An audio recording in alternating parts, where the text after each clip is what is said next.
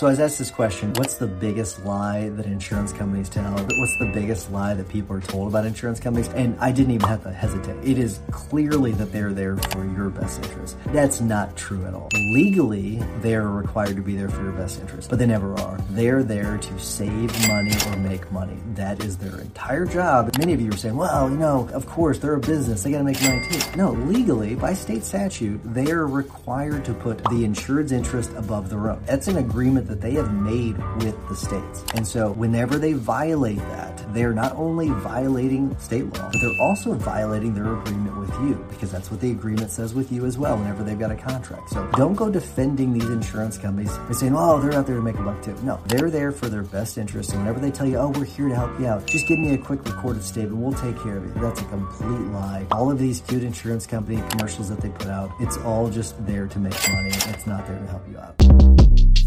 Shortcast Club.